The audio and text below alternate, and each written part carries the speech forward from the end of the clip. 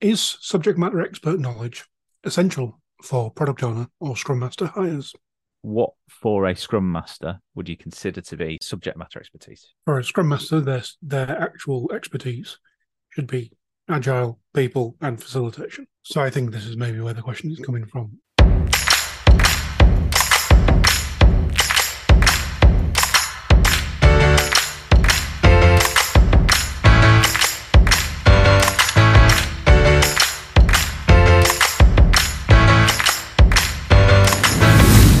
The thing that I guess alarms me a little bit, particularly when advertising Scrum Master roles, is wanted. Scrum Master must have 7 years of finance expertise. Why? Speaking of someone that is very confident that he's at least a pretty good Scrum Master, I could work in finance, I could work in telecoms, insurance, retail. My subject matter expertise should need to be agile, people, facilitation. I do completely agree. For me, what you're talking about is people who are hiring into those roles who have no idea what Scrum Master's there to do. Yeah, I agree. Right, done. Episode over.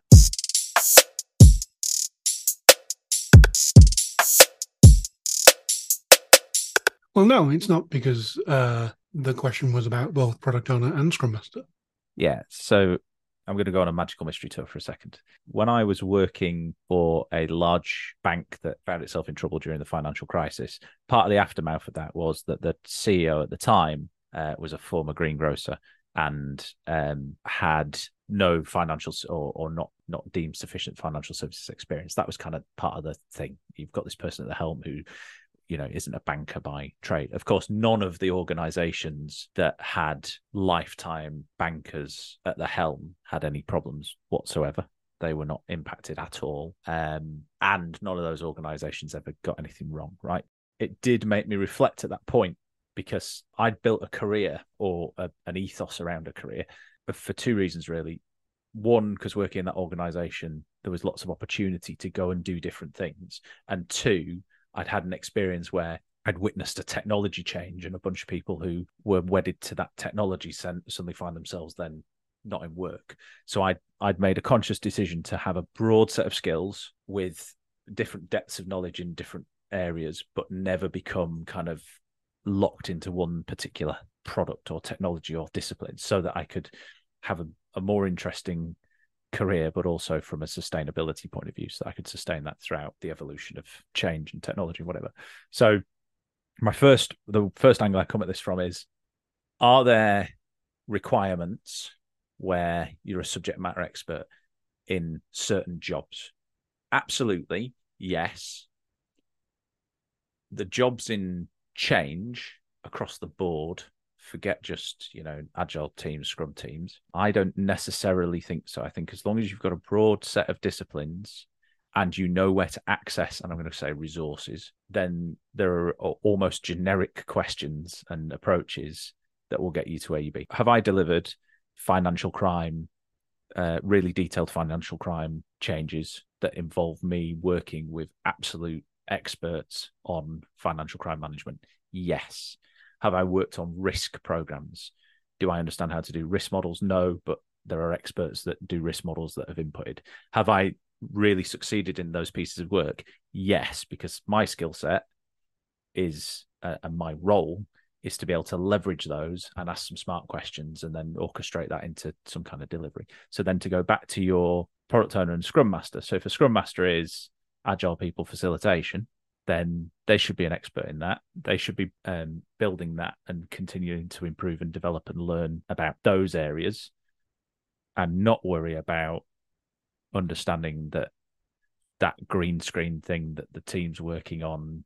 You have to input a Z at the front of something for it to do X. So I have taken on Scrum Master roles in the past where I've sat someone down and said, give me enough knowledge to be able to have, entry-level conversations about this so that I'm not just staring blank-faced when somebody comes along and says, we need the team to go and, I don't know, change the wheels on your hoverboard.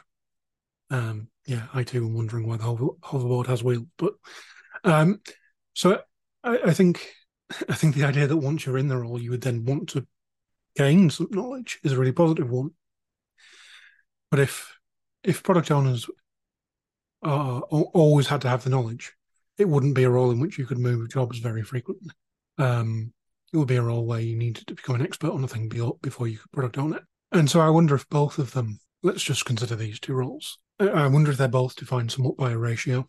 So where for a Scrum Master hire, for instance, most of the time it's 0 SME to 5 on the other stuff that we've talked about, that agile people facilitation.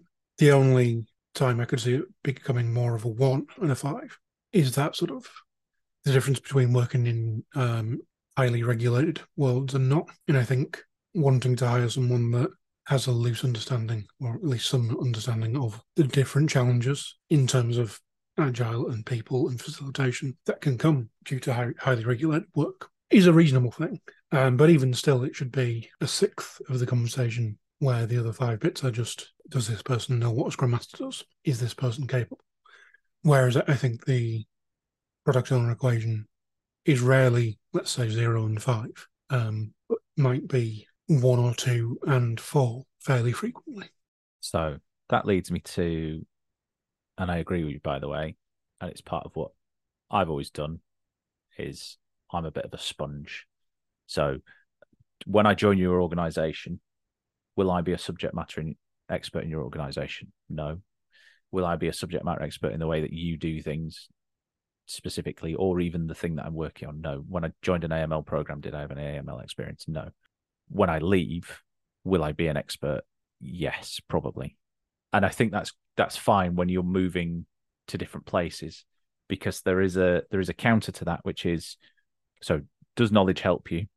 Absolutely. Will you build knowledge in the role? Absolutely. Does knowledge help you? Absolutely. And I'll come back to is it a benefit?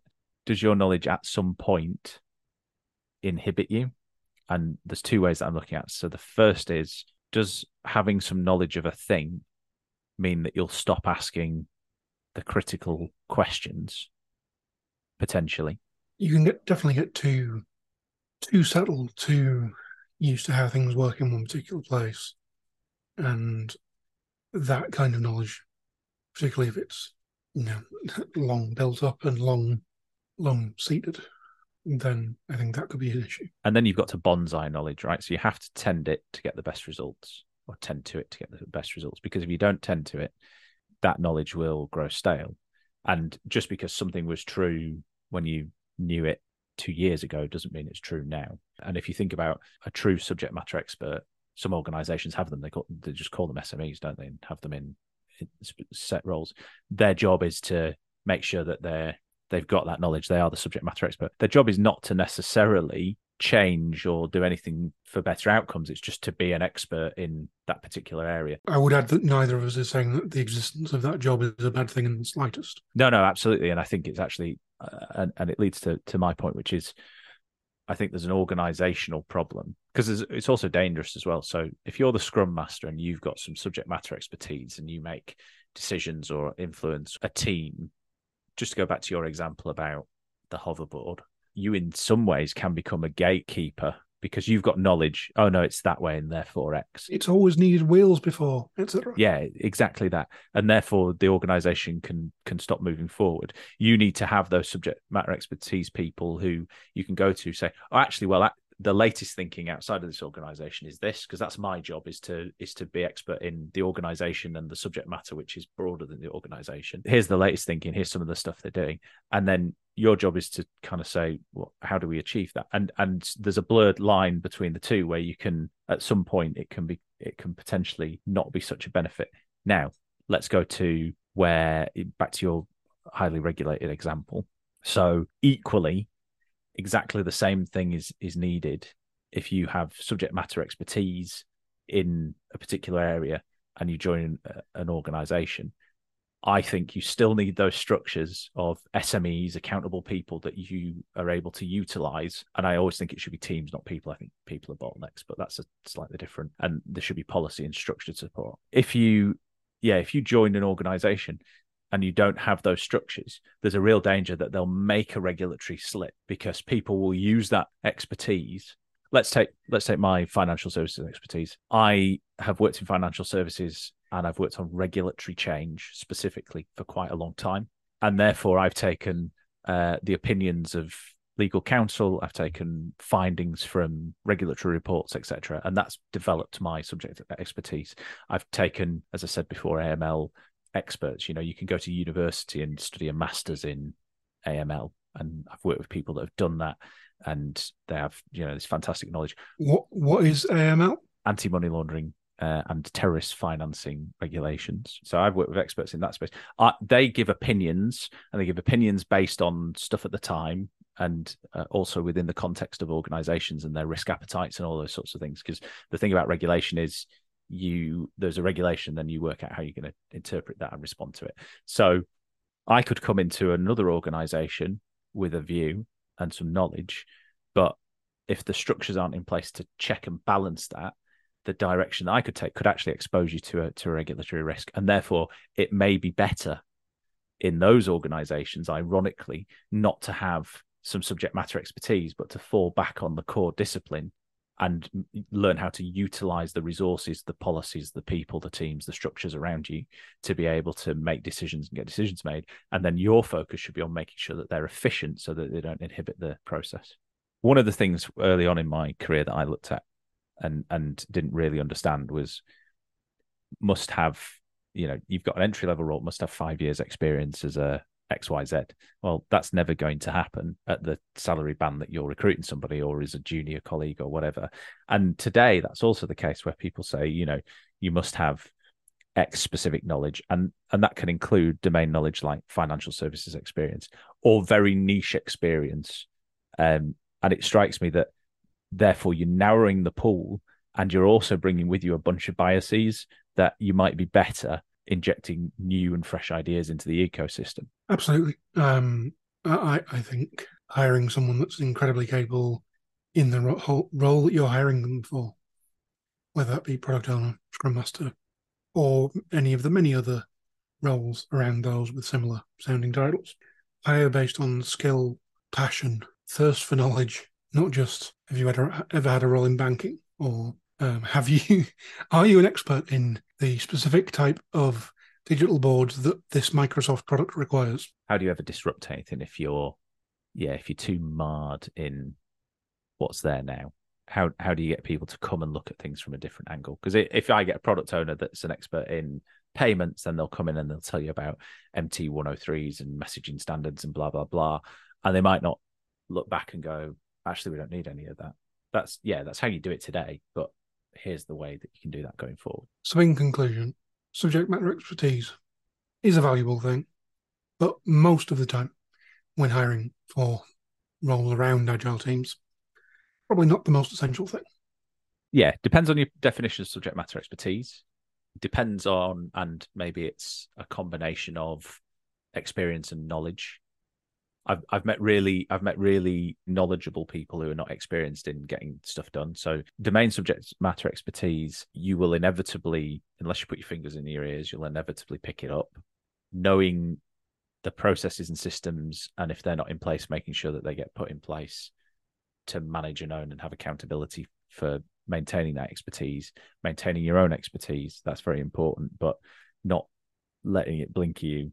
And no, it shouldn't be a barrier to joining an organization. In fact, if anything, it can be a real benefit to bring in some external and perhaps not tainted brain power into your organization so that you can maybe do things differently and ask some obvious questions that just are not obvious to you when you can't see the wood for the trees.